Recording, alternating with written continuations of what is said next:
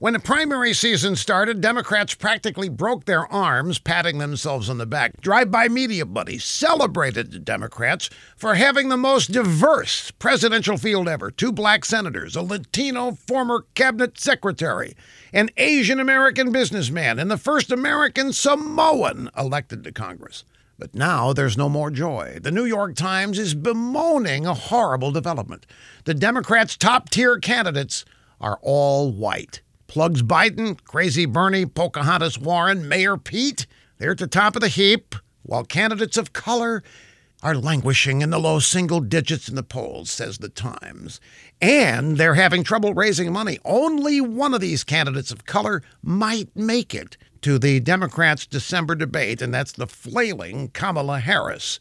So how did this sad state of affairs happen? Well, one reason the Times gives is that Plugs Biden earned a lot of black support due to his association with the One. The Times also notes that the diverse candidates are not Obama. In other words, maybe they just aren't that good when compared to Obama.